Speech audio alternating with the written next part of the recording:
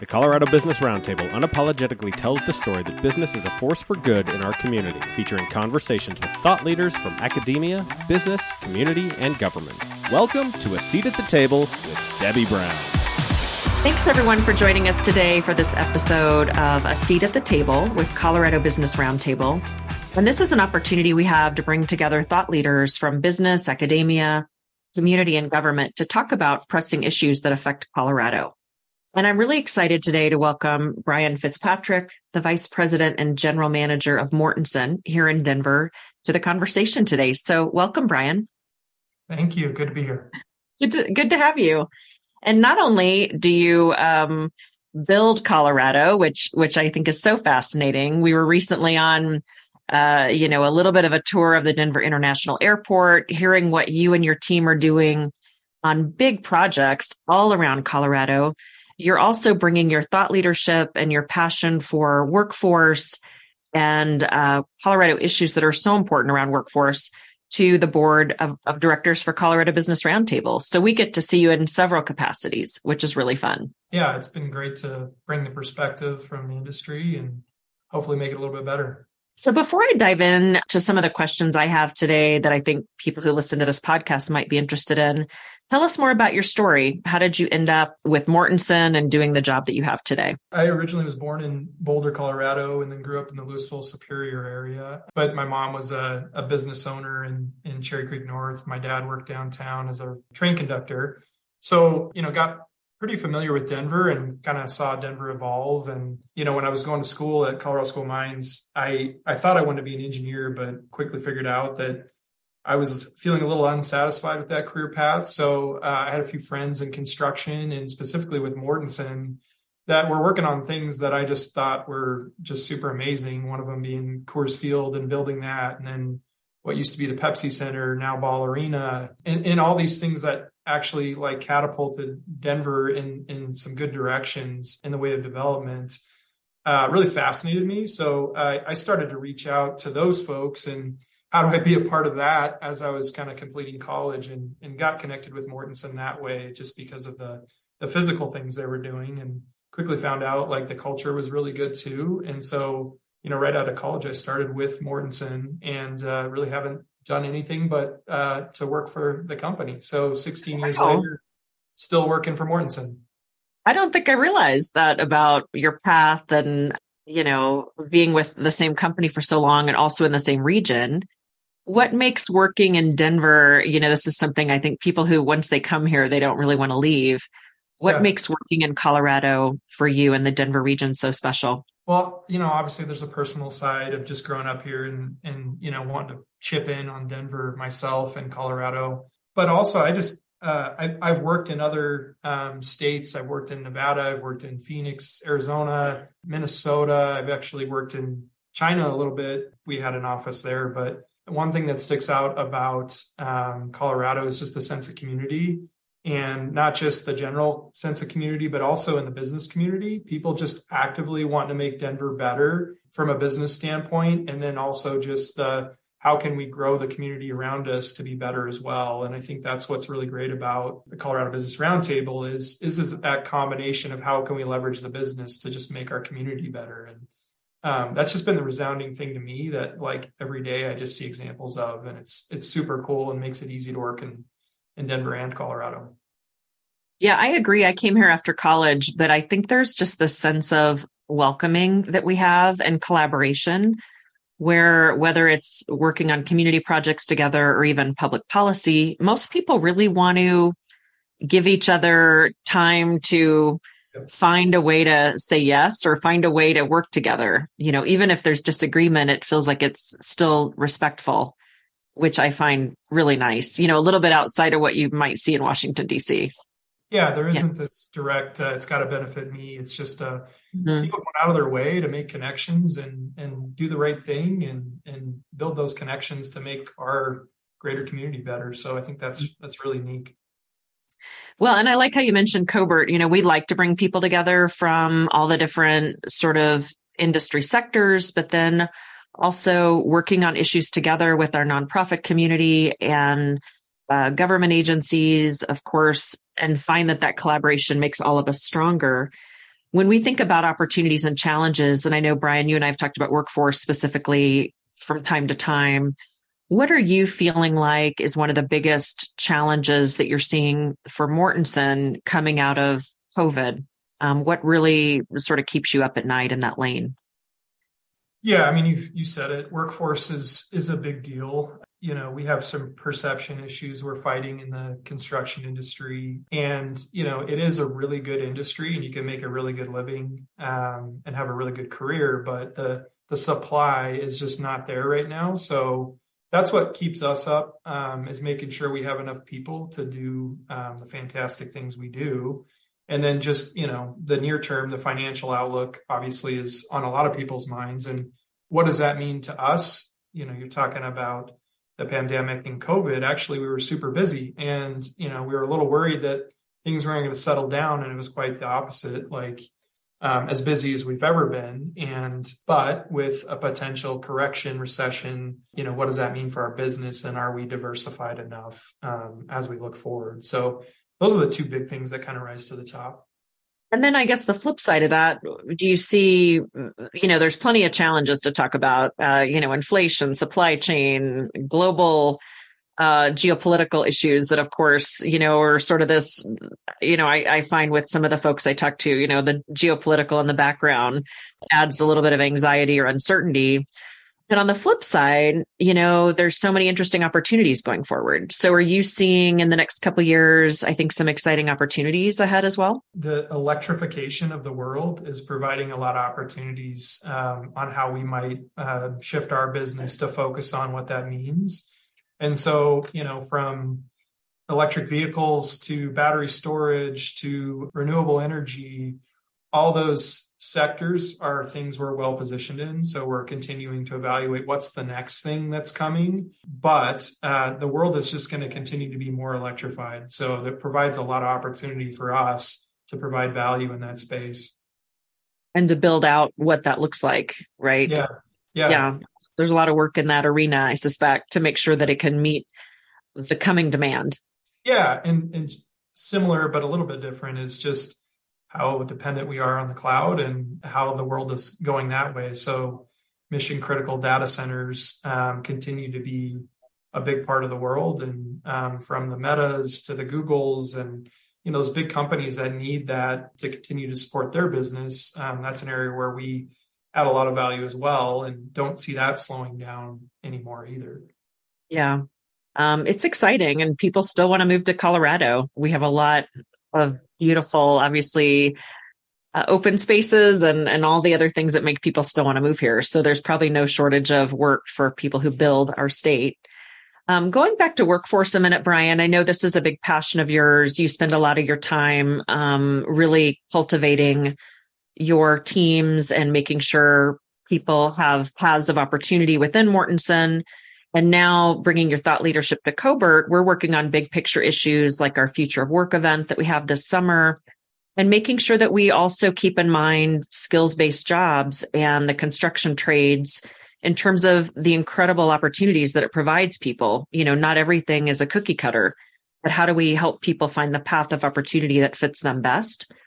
And I think it's an exciting time to be in construction. I'm curious what you're working on as an industry or as a company to help grow the workforce of the future that you need. Yeah, I think the important thing that you said is like, you got to do something about it because you can complain about workforce, but if you're waiting for someone else to solve it, you're going to lose. So, what we do is try and break that perception I was talking about a little bit of like, hey, it's a knockout, drag out industry that you're not going to, have a long career or a career you can make decent money at. And that's just not the case. So we're trying to help with some of the marketing and the branding that goes out around construction because there's so many different career paths within construction and development that afford people a really good career. And so there's a little bit of that going on, but also like, how do you actually put that into action? So working with high schools with programs like the ACE mentorship program nationally, it's a program that we get pretty heavily invested in and find communities where we can add value by providing opportunity that might not otherwise be there with high school students and give them opportunities to have internships in high school and build skills that can benefit not just directly to Mortenson, but just to have skills for life. And, we have mentors that are active in that program in all of our geographic locations, but here in Denver specifically. And it's really about working with the kids to maybe open their eyes to some opportunities, whether it's in the trades or a more office-based position in construction and real estate, letting them see that side of things. But it's also the architecture and engineering parts of the business as well. If that, generates more interest with them, great. As long as they're in the industry and we're helping our issue with people and providing opportunities to those that might not have it, like it's a win-win. So, that's an example of one program. And then, working with other trade organizations to figure out how we can make degrees more accessible. Maybe it doesn't require a 4-year degree for some positions and the investment isn't as large. It makes it more approachable for some people. And then apprenticeship programs that can be transferable. So no matter where that person goes, they have that accreditation and they can feel like they invested in something that was worth it because it's going to set them up wherever they go in their career. Yeah. And I think some of those are issues that we're working on too with you and other partners, specifically around stackable credentials. What are the stackable pathways where someone can find meaningful education that actually builds into something, whether it's an associate's in construction or something that applies and gives them that path to success. So how do we break down those barriers within our talent producing systems, I think is what you're saying. But what's kind of cool, what's cool is you're willing to have a seat at that table. To have the private sector lean in with the expertise is so valuable because, things are just changing so fast. Yeah. You don't have to go to college to get a four-year degree to have a really good career. There's other paths out there. And I think just some general awareness through Cohort and others that those are out there. We just need to be better about making it more known. Absolutely. One of the things I like to talk to people about on the podcast is really this concept of profits and purpose. As an affiliate of the National Business Roundtable, that's something that really comes from, the reframing of the purpose of a corporation several years ago by the Business Roundtable. And I've always said, I think really companies have been operating like that. Most companies have been operating like that for quite some time. It's really the modern way of doing business, knowing that not only are you providing jobs and opportunity, but you have a place in the community in terms of how you lean in a variety of ways, philanthropic ways, providing tax revenue. That's a core value of Mortenson, to really be a part of the community that you work and live and play. Tell us more about what you all do sort of in that line of profits and purpose.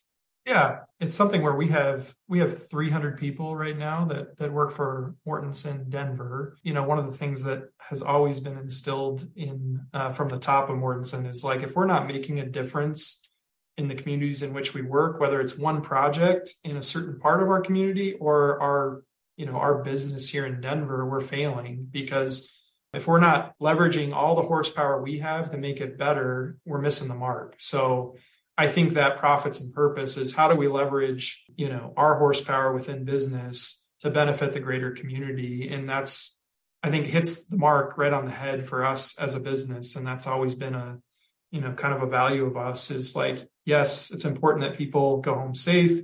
Yes, it's important we execute projects. But it's also important, at the end of the day, we feel like we made a difference around us as well. That's really where we measure success, is how the greater community is evolving around us. And have we had a real part in that? Yeah, I love that. And part of me thinks, I just want to send thank yous if the airport's better, if Ballerina's cool, it's sort of all those amenities too that come with living in the Denver metro region. Before I jump into the lightning round, tell us, as I think of those sort of projects, what's the coolest project or the most interesting project you guys have going right now that is fun for the team? Yeah. And fun might be the right word, but I think about those and it seems like it would be. Well, I'm biased because the last project I actually had a heavy hand in was the Raiders' new stadium, Allegiant Stadium in Las Vegas. So that was a pretty fun one and a pretty big one for the company, but that finished up a couple of years ago. But we're doing a lot of work that is super integrated with renewable energy and providing alternative ways to get a lot of power to those who need it. So we had really large project in the middle of the desert in California that was about a $1 billion project that integrated battery storage, solar, and a few other sources of energy, and harnessed it and put it on the grid for, cheaper and more environmentally friendly harvesting of energy. And I think it's just a sign of the times of, where we're headed. And it was our first real big endeavor in that. And it was cool to see the company. It involved like 3 or 4 different operating groups and business groups within our company to rally around that and tackle that challenge and make it happen. Super cool to see that, because you would have never thought that, 15 years ago, 20 years ago, that's what we'd be working on. You'd think it would be another big stadium or hospital or something like that. And it's just our business is evolving and adapting to the needs of where the world is. Yeah, that's so awesome. I kind of want to see both. It sounds like a really fun, like show and tell for your kids. Here's what Dad and the team worked on. So very fun. Yeah. So we just added this new thing for the end of the podcast. I'm just going to do a quick lightning round. And so I don't know if we gave you the questions in advance or if I'm going to surprise you, but it's kind of fun. And then I keep notes of these little tidbits of places I want to see. So the first one is, what's your favorite powerhouse lunch or happy hour location? Well, it's got some gravity to it. No, I would say we've got a nice little spot. It's called the Cooper Lounge right across the street from us. It's in Union Station, kind of in a mezzanine. And it's a super cool space, kind of above the lobby of Union Station, and really well done. And for me, it's just kind of nostalgic because I've been in that building when it was just a train station, and kind of saw it dip a little bit on the use. And then it's just been great to see it revitalized, but just beautiful windows, great drinks, some good food too. So that's kind of my go-to. Yeah. That's a good tip. And what's your favorite binge? It could be a book, a podcast, a Netflix series. Oh, we watched way too much TV. So those are definitely the binge and the rabbit hole in our family. But you can't miss with Ted Lasso. I think that was a really well-timed show for the world. And, that's coming back in March. So we'll jump back on that train. But recently, just a few different things like White Lotus was an interesting show that was out there recently. And then right now we're watching The Last of Us, which is pretty wild, more of a pandemic type show, but interesting all the same. Right. Those are 3 good ones. I'm not caught up on The Last of Us, but there was a period of time when my kids were very into post-apocalyptic shows, and they would all have their jump bag ready or whatever it's called. Like they'd be ready to go. They'd have a backpack ready. And I'm like, okay, you guys are scaring me a little bit. I don't think we have the backpacks anymore. And then last question for you. What's the best advice, probably best business advice you've received to have your seat at the table? I think in our industry and in my career, you can get caught up in like the physical sense of accomplishment with like taking something from nothing and building it into building and feeling like super awesome about, hey, I just, built this hotel and how cool is that? But like, I think the piece of advice I got is it's really not about that. It's like, who have you built around you in that process, and who have you benefited and put in a better place because of your leadership and, your support and coaching. And it becomes really more about building people than building buildings. And if you think about it, like with customers, with the community that we were talking about, or, your peers or just people you're working with, if you can step back and say, hey, that's really cool, that person has ascended in their career, or that customer is doing fantastic because of the building we built or the support and the value we added, like that's really what matters. And that's what's going to get you noticed and, get your voice heard because you've proven that you can do that. So I just continue to focus on that because it's hard to get kind of like focused on that when you're doing all these amazing things as far as the physical world goes. But there's a lot of great things to be done with people. So that's always been what I try to do. Yeah, well said. And I think you do embody that.